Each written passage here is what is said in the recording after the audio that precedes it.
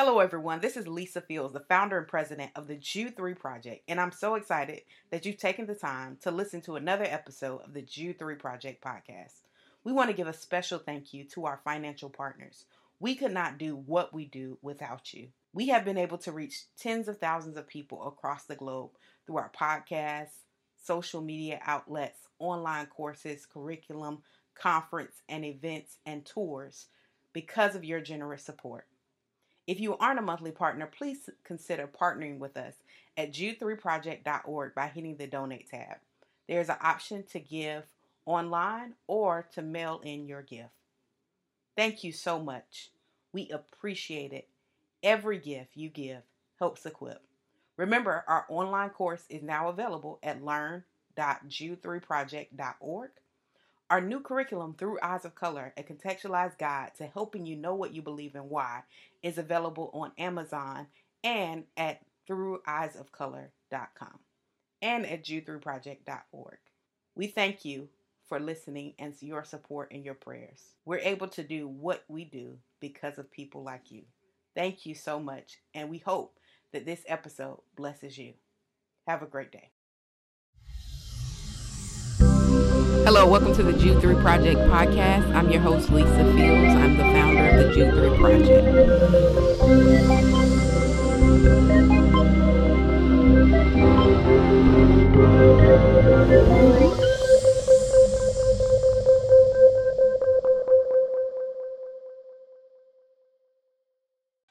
Well, thank you for watching another episode of the Jude 3 Project podcast. As always, I'm your host, Lisa Fields, the founder of the Jude 3 Project, and I'm so excited to have a very special guest with us, Dr. Paul Vitz. Welcome, Dr. Vitz. Hello, thank you. Thank you, Lisa. I'm glad to be here. Awesome. Well, I've been raving about your book on Twitter, Faith of the Fatherless. I just stumbled across it recently doing some research. And I just thought it was extremely fascinating, and I definitely am excited to talk about it today. For those who don't know who you are, can you just give them a little bit of background about yourself?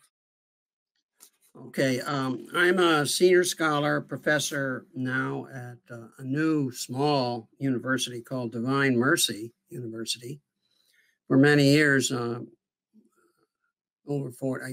almost 40 years, I was a professor at New York University. That's in New York City, of course, NYU as it's known. And now I've been down here in Northern Virginia at Divine Mercy for the last 15 years or so.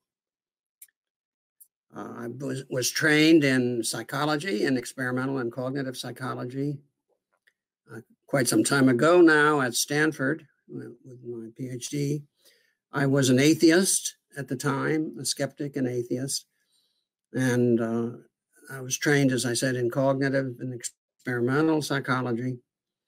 And I converted, of all things, to Christianity and also became a Catholic sometime later in the 1970s.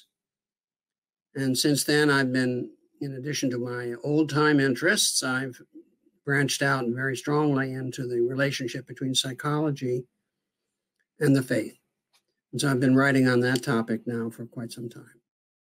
That's awesome. And I am so fascinated by that connection between psychology and faith because I've just noticed when we're engaging people, so much of it has to do with not necessarily their objections may start logical, but if you dig a little deeper, it's an emotional aspect to it. And so not saying that not saying that every objection is an emotional attachment, but more often than not, I find that it has more to do with frustration, emotion, hurt, pain than it actually does rejection of the faith. Am I making sense? That's it. First of all, you've stated it very clearly and correctly. For every person who's really based on where their rejection of faith is based on reason and rational argument, for every person of that kind, there are probably 5 or 10 who reject the faith because of emotional linkages with the faith in some way that hurt them or disappointed them or bothered them. Mm-hmm. And then And they rationalize it. mhm. And I think that's helpful to note, especially doing apologetics, because it's the discipline usually of reason. And so it is kind of trying to engage people with different arguments. But if the relationship or the reason is more emotional, reason reason arguments often don't help at all. That's right. They don't. They can.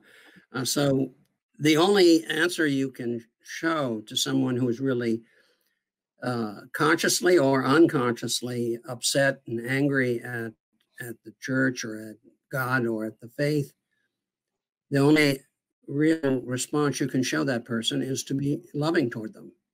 That is to be emotionally supportive and positive and not condemning. Um, I'm sure our Lord would not have condemned atheists if he came across them explicitly at the time of the scriptures, but he wouldn't condemn them for many things that probably separated them from the faith, because he knew that underneath there were these emotional issues. And so we're not here to condemn atheists. Otherwise, I'd have to condemn even myself in my past life, which I don't want to do. So, but we are there to, if we can't show arguments in favor of that are convincing, we have to still show them human support and respect and kindness. hmm That's extremely helpful. One of the things that I loved about how you started the book is you talked about the different aspects of how psychologists like Freud have thought about attachments to parents. Why Yes. why was it important for you to start off that way? Well, Freud was the major. First of all, he was the founder of what we call psychotherapy. He invented the so-called talking cure. And so most psychotherapists would admit that and say they owe that to Freud. There are a lot of things we reject in Freud, but that's certainly one we've accepted. And so Freud was also famous for his rejection of the faith. And he said we rejected God because God was a projection of what we wanted in an ideal sense. But of course, Freud's own father was one of his big disappointments in his own life.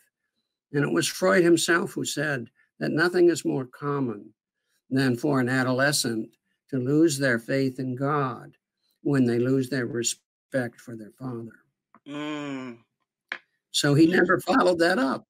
He never followed that up. But he said it, hmm wrote it, hmm wrote it. And he said a lot of interesting things he never followed up. So other people can pick them up and hmm deal with them. When we think about the attachment between fatherlessness and atheism, what made you start to research that? What was the catalyst for you saying, "Man, there's a connection here"? Well, I happened to be doing some reading about the childhood experiences and childhood life of many famous atheists. And I noticed how unpleasant or absent their fathers were. And so I began to look at it systematically. And in a way, I summarize it. The best case I came across, the almost unbelievably perfect case was Nietzsche. And Friedrich Nietzsche is famous for his statement that God is dead. But really what it meant was that dad is dead for Nietzsche. And therefore he looked for a substitute for God. His father represented God. His father was a minister. And he was very close to his father as a young child. But his father died, got sick and weak and very weak for a while, and then died when Nietzsche was about 5. And he looked for a substitute for his father all his life. And the substitute that he found was the Superman, the Übermensch. That's finally the man that he could say could replace his father and replace God. Because his father, although he loved him, was weak, physically weak, and died, and he never had any father substitute. So it was very interesting to see how Nietzsche represented the case perhaps in the strongest way. hmm That So that's what I say. You know, it's not God who's dead; it's your dad who's dead. And by the way, there are two kinds of atheists, or more than two, but two big kinds. The biggest kind that most people think about are the aggressive intellectual atheists, and there are a fair number of them. But there are a lot of people who are just atheists by default. They're not intellectual. They're not just your average truck driver who's an atheist. And so they may be atheists again because of bad fathers, but they're not writing about it. They're not making a thing about it. They're just, God is absent from their life. So they're functionally atheists. mm-hmm. What's fascinating about when you were talking about how fatherlessness manifests in belief was you talked about it being two ways in atheism, or kind of this abstract view of God where he's kind of out there somewhere, kind of a mystical, but not like a person in relationship. I do think that's fascinating, especially because when I think of atheism in correlation to the African American context, atheism doesn't thrive in African American contexts in in a in a major way like it does in maybe Europeans or white Americans. But there is still there's fatherlessness in the African American context. So I thought it was interesting how kind of most of the people you covered were white, but still, when I think about my context in the African American space, to think about how mysticism and kind of a new age spirituality manifests in different ways that may correlate to this. Are you following my train of thought? Yes, I think. Look, I think a lot African Americans tend to be. Are we both here now? Can you see me? Yes, I can see you. Because I can't see you. Yeah, I changed it to the solo view, so it'll just be on you. Okay. African Americans can be atheists in the sense that for them, if their father was distant and unknown, then it makes God distant and unknown. So they're not exactly atheists, but God is not real for them. God is not a person that they have a relationship with. And that's the essence of that's functional atheism, but not an active, aggressive kind of it. It's not an intellectual atheism. It's just functional atheism. And I know a fair number of men for whom wouldn't say I'm an aggressive atheist, but God doesn't figure in my life, is how they put it. Mm-hmm. And I think that's more common in the African American community among men. Mm-hmm. On the other hand, some believers, some of the best Christians I've ever met are African American, and not just African American women. I've met some African American men that are just terrific on their faith. But so they know, I mean, God is a possible source of help for all of us, and African Americans know that, perhaps better than many. And so they're not so actively, aggressively rejecting God, but there's still plenty who just, he doesn't figure in their life. He's just not present. Mm-hmm. That's extremely helpful. One of the things I love that you split up how this affects men and women in different ways. Yeah. Can you talk about the difference there? Yeah, women often have a different kind of atheism, in quotes. They may reject Jesus or God, and God the Father in particular, but they're more likely to have another relationship that takes its place. Usually, they might have a feminist will sometimes pick a goddess, so they're not atheists. They have a different divinity in their life. Sometimes they have New Age relationships, such as channeling with a person or some spirit. So they still have a kind of religious relationship in their life, because relationship is so important for women and somewhat less important for men. So men tend to either reject religion because they reject God for intellectual reasons, or they reject God because they reject obedience and they reject him emotionally, perhaps unconsciously. But women, when they reject, say, God, the Father, or reject Jesus, usually find another kind of divine or another kind of higher order faith to replace it. So they're not as just plain atheists so much, they just reject Christianity. Mm-hmm. That's fascinating.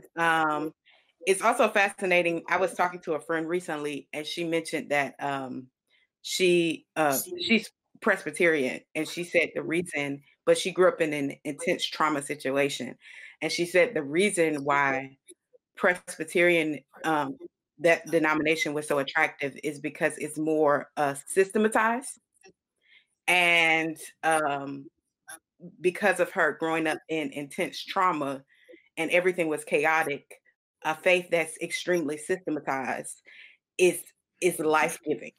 And I thought that was answers that chaos. Yes. Mm-hmm. Yes, that's look, that's a new one for me, but very interesting. That's a new response that I find very interesting. So good for her. Mm-hmm. But there are other kinds of atheists too. One of the things that's interesting is that there's evidence now that autistic children tend to be atheistic. And if you know, now autistic children are 3 out of 4 of them tend to be males. It's more common with men to be autistic. And of course, autistic children, autistic adults have trouble with relationships. Sometimes they have trouble understanding other people have minds, and they don't have even sometimes especially good relationships even with their parents sometimes. But of course, if you're not good at relationships, you're not going to be very good as a Christian, because Christianity is about a personal relationship, especially with Jesus, but also with God. So, but there are also people who are atheists because the tendency for autistic children is to be atheists, because the faith is based on a relationship. It does need systematic explanation, but it also needs a living relationship, and that's what it is for most serious believers. Mm-hmm. When you talk about your own experience with atheism, what was it for you that was the catalyst for you adopting atheism, and also what was the catalyst for you really coming to this place where you realize there is a God? Well, I was raised in a very sort of weak Protestant type of environment. So the faith was never strong in the family or in when I was growing up. And then I went off to college. And, college is when you decide to be a big-time rebel or something like that, or at least a small-time rebel. Mm-hmm. And at the time, I was kind of mad at my father for a variety of reasons. So I read Bertrand Russell, and I said, oh, I don't need anybody. I'm like Bertrand Russell. There's nobody there but us. And we live in a meaningless world, and it's all very dark. And granted, when we die, it's all over. But I'm tough enough to live that way, and I don't need anybody or any support. And, that kind of late adolescence, I'm tough. I don't need any help. I don't want to, I'm going to live alone and enjoy it and be brave and courageous and something like that, I guess. And then after a while, it just faded a little bit into just general skepticism and unbelief. And of course, I went to graduate school in psychology, and the first thing you discover there is that if you have religion, at that time at any rate, not so much now, but then they figured if you were religious, you were still sort of not grown up and were still sort of immature. And religion was not appreciated at all, and in general was criticized and rejected. So I wanted to become a professional psychologist. So like anybody joining a profession, I decided to pick up some of their attitudes and ideas so that I fit in. So there I was at graduate school at Stanford, and in an atheistic, skeptical environment. So I started shall we say, keeping the same beliefs and attitudes as my professors and most of my fellow students had. And I was that way when I went to my first major job, which was an assistant professor at New York University. So I go to New York City and NYU. I'm still that kind of skeptic. And then, well, a big wake-up call, the first wake-up call, was I got married. But my wife at the time was also an atheist, perhaps even a bigger atheist or more feisty atheist at the time than I was. And so that wouldn't have looked like a very good situation for change. So we got married in 1969. We made up our own marriage vows. No reference to God was made. We found a very liberal minister who would marry us, even though God wasn't mentioned. God came anyway, as it turned out, but we didn't know that. And so we were married in 1969. Now, my wife was French literature was she was in the French department at NYU, a little bit younger than me. And we went to France in 1970. And for atheists, we spent an awful lot of time sort of around beautiful medieval cathedrals. But still, we were atheists. And then in 1971, our first child was born. And at least for me, and I think for many men, it's a bigger wake-up call when you have a child than when you get married. All of a sudden, here's this child, our daughter. And the question is, I'm going to know her all my life. You don't take them back if they're, you know what I mean? Mm-hmm. You don't really. So here's our daughter, beautiful little baby, and what do I stand for? Who am I? And so by 1971 or so, that began to be an issue for me. And there weren't very many things that you could believe in then. I'm not sure now whether there are many more or not. I don't think so. But anyway, at the time, you could be an atheist, but the atheists there was one person most what atheists did worship. They usually worshiped themselves. That is, their self became the center of their whole life. And the only idol they had was their own career, their own self-advancement, their own making money, their own getting power, their own, having sex all the time or whatever. It was what they wanted. And so they were really worshiping themselves. Well, by that time, somehow or other, I was aware that anybody who worships himself is worshiping a fool. We're all kind of unreliable, even to ourselves. So I started looking around. There weren't many choices.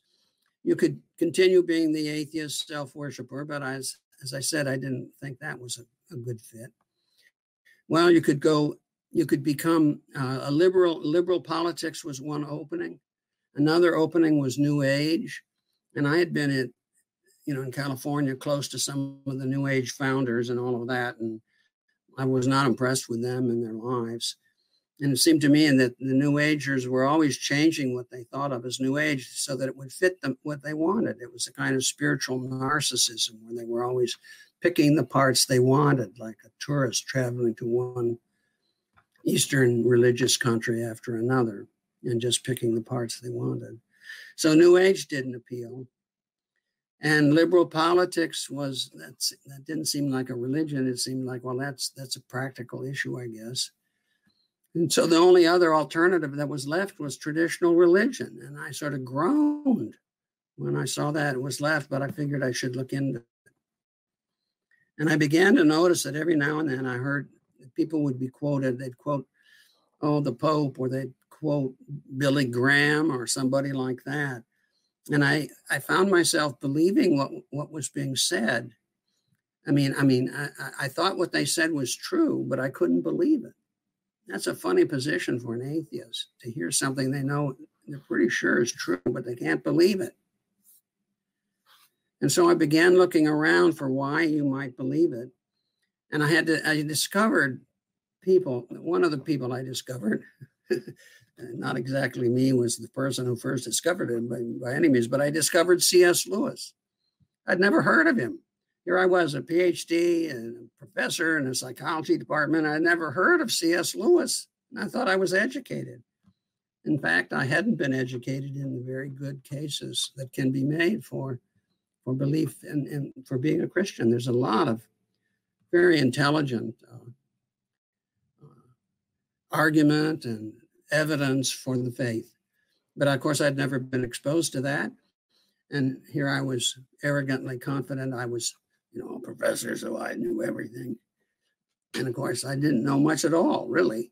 And I discovered how much I had not been taught. And so I discovered C.S. Lewis and Malcolm Muggeridge and G.K. Chesterton and a whole bunch of other people, Billy Graham. And I began to realize that there were no serious intellectual barriers to being a Christian. There might be other barriers, and maybe one didn't want to do it. And one problem with being a Christian, of course, is it costs you time and money. And I didn't think I had enough of either of those. You got to go to church, you got to go to Bible study, you got to give money to the poor, you got to help other people. I didn't know where I was going to find the time or the money for that. But slowly but surely, it became clearer to me. And the other thing was that somehow or other with my wife, Timmy, now her rejection to the faith was also emotional, what you mentioned, Lisa. She hadn't really quite confronted it, but it was, and she knew it when we talked about it. When she grew up, her father was the religious parent, and she would go to church with her father, and she loved to sing hymns and to sit by him in church. But when she was 16, she was in high school and was in class, she was called home because of a family emergency. Her father, who suffered from depression and had committed suicide with a shotgun in their house, in their basement. And she noticed that 2 or 3 years later, when she was in college as a freshman, she noticed she hadn't gone to church ever since then.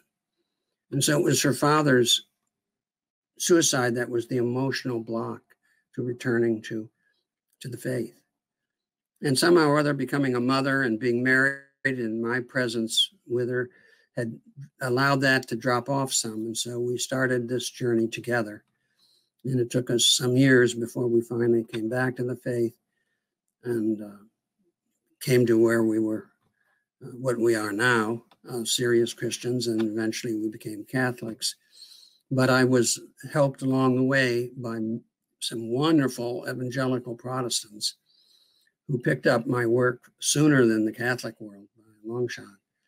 And they were extraordinarily supportive and have always been very important in my life. Mm-hmm. That's an extremely powerful story. When you were in that, and I really thank you for sharing that, because I think a lot of people will be blessed and helped by that. When you were in that state of, intense atheism or just unbelief in God, as a professor, I think it's fascinating because when a lot of people get shaken in their faith, it's from their professors. I remember my own story.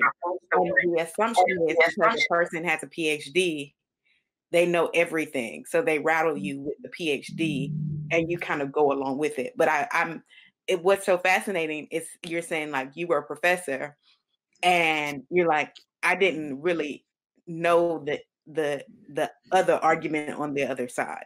That's and right. you were educated at the most and some of the best institutions in the world.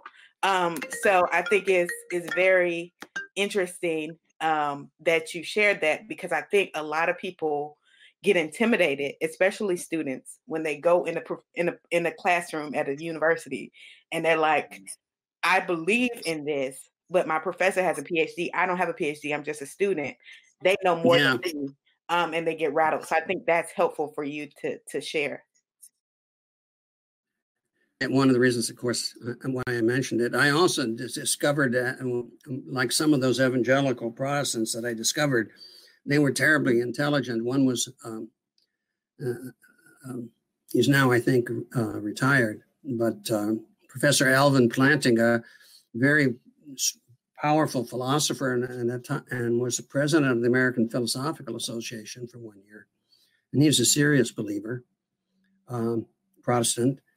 And I met him briefly at Calvin College very early in my Christian life. And I also met there several other very young, marvelous young faculty members who were Christians. So I began to realize that intelligence isn't the issue as to why you are or are not a believer. Mm-hmm. That's helpful. And I think it's also helpful to note that I think many students go into academia or college not understanding the discipline of academia. So a PhD in biology doesn't make you an expert at theology. Sure doesn't. It may make you less of an expert than the student by a long shot. Yeah. So, dear student, don't discount your own knowledge. You may know more about what the professor's supposedly talking about than he does. Mm-hmm. That's extremely, extremely helpful. When you talked about political atheism, can you share a little bit about what that is? Well, I was just thinking here mostly of communism and sometimes libertarianism. Those are political positions which are also rooted in atheism. Communism is. Many libertarians tend to be atheist because they don't want any, they want total autonomy. It's a form of, I think, self-worship, a form of self-deification to reject any kind of dependency on others. We are dependent, and there's no way around it, however much it might offend some of us. Just look at a baby with a mother. The idea of a self-made man, just ask his mother. Somebody took care of him and changed his diapers and everything else and fed him for years before he was on his own. And you'd think people would wake up to the need we have for other people in our lives, and that need is foundational to our own flourishing. We need people. And we need people in our life who help us and whom we help. And that's the essence of flourishing. It's not separating yourself from all other people. That's the goal of life. That ends up being a kind of downward, isolated spiral, I think. But anyway, it's libertarianism and communism are sort of the most common political forms of atheism. One of the things you mentioned in the close of your book that I think is helpful, because we live in a culture that pushes a grind culture where you always got to be on the go. And you talk about how atheism sometimes is rooted in ambition. Yes. Can you speak about that? Because I think as a young professional, and also, you're in the DMV area, so that's a very ambitious culture. You were in New York, so that's the kind of go-getter, accumulate all you can, get as high as you can in your career, all that. How does that contribute to atheism? Well, if you're really ambitious, atheism, look, ambition means you're very focused on yourself. Now, there are different kinds of ambition. You can be ambitious to have money, so you want to become a billionaire. You can be ambitious to build a company, and you want to become, head of a tech company.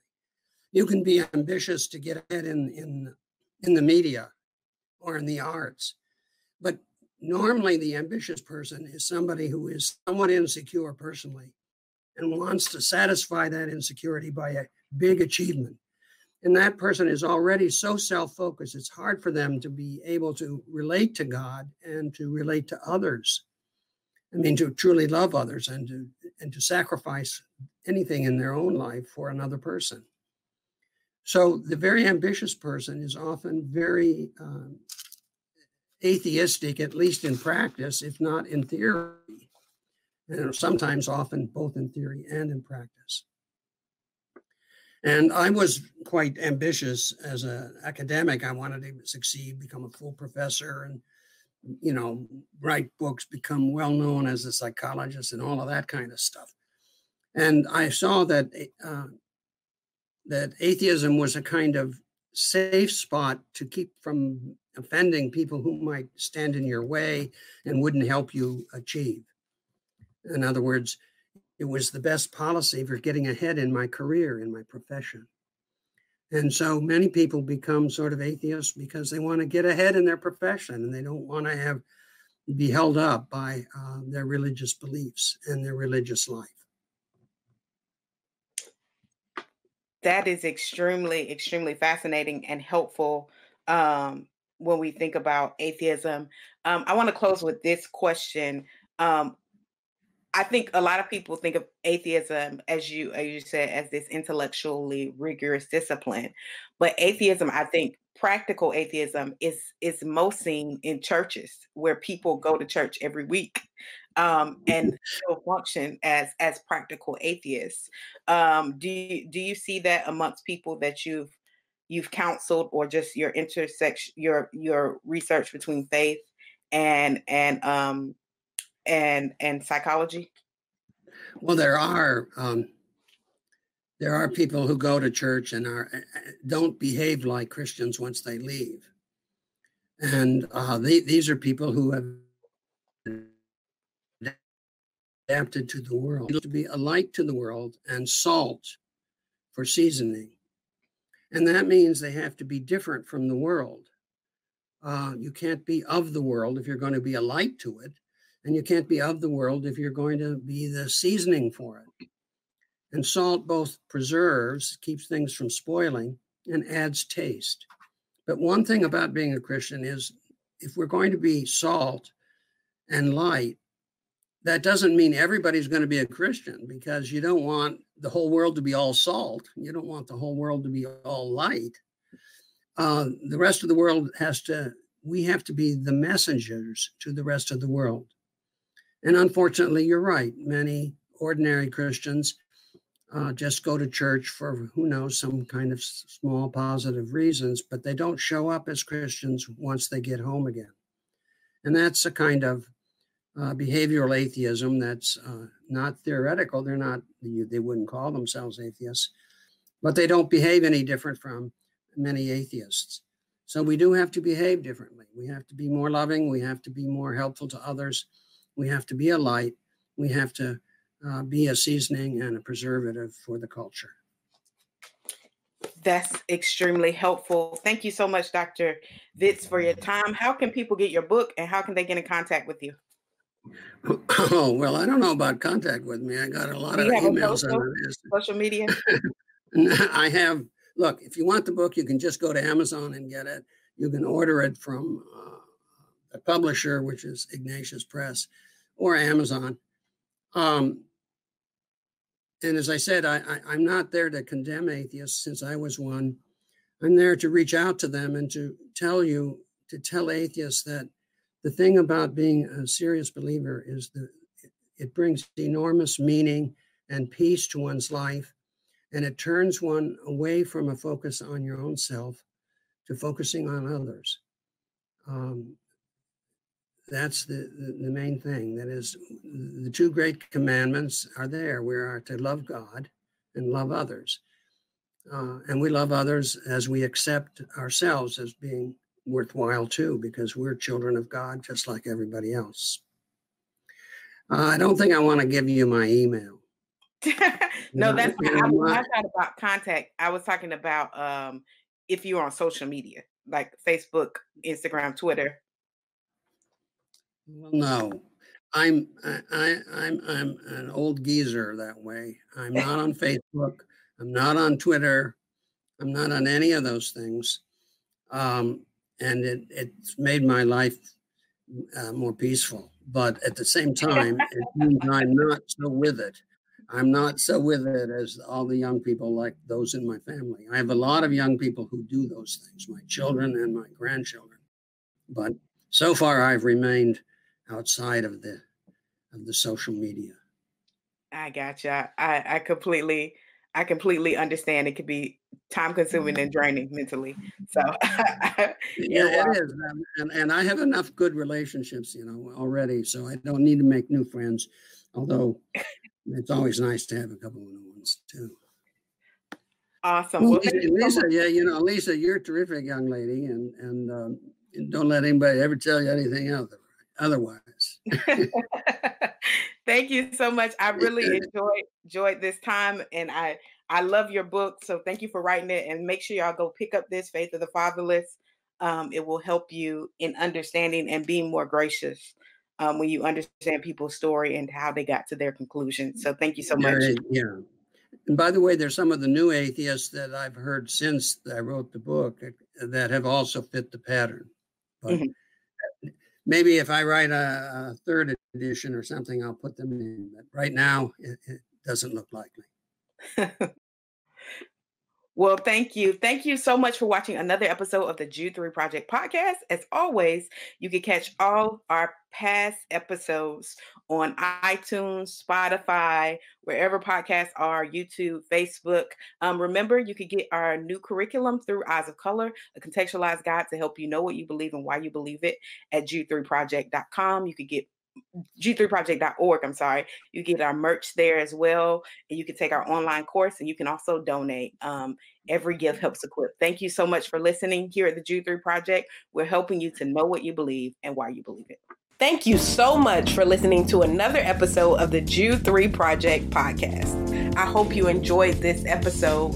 You can tune into all our past episodes at www.jude3project.com. You can subscribe on iTunes, Stitcher, Google Play. Remember not only to subscribe, but also rate us. That helps us to gauge how we're doing and how you're enjoying the show, and it gives other listeners some ideas about the show as well. So thank you so much for tuning in. Also, remember we have our Bible engagement app in partnership with Back to the Bible to help you get better engaged in the Bible every single day. You take a survey, it assesses your strengths and weaknesses and sends you Bible verses based on those. So it's a great app. You can download the app by searching in your App Store or Google Play, searching Jude 3 Project, and it'll be right there for you. So thank you again. Remember, if you would like to become a monthly partner or a one-time giver, you can do so on our website or by mail. Just go to jude3project.com, hit that donate tab, and you'll see the option to mail in a gift or give online. We appreciate you, and I'm so thankful for you. God bless, and remember, here at the Jude 3 Project, we're helping you to know what you believe and why you believe it.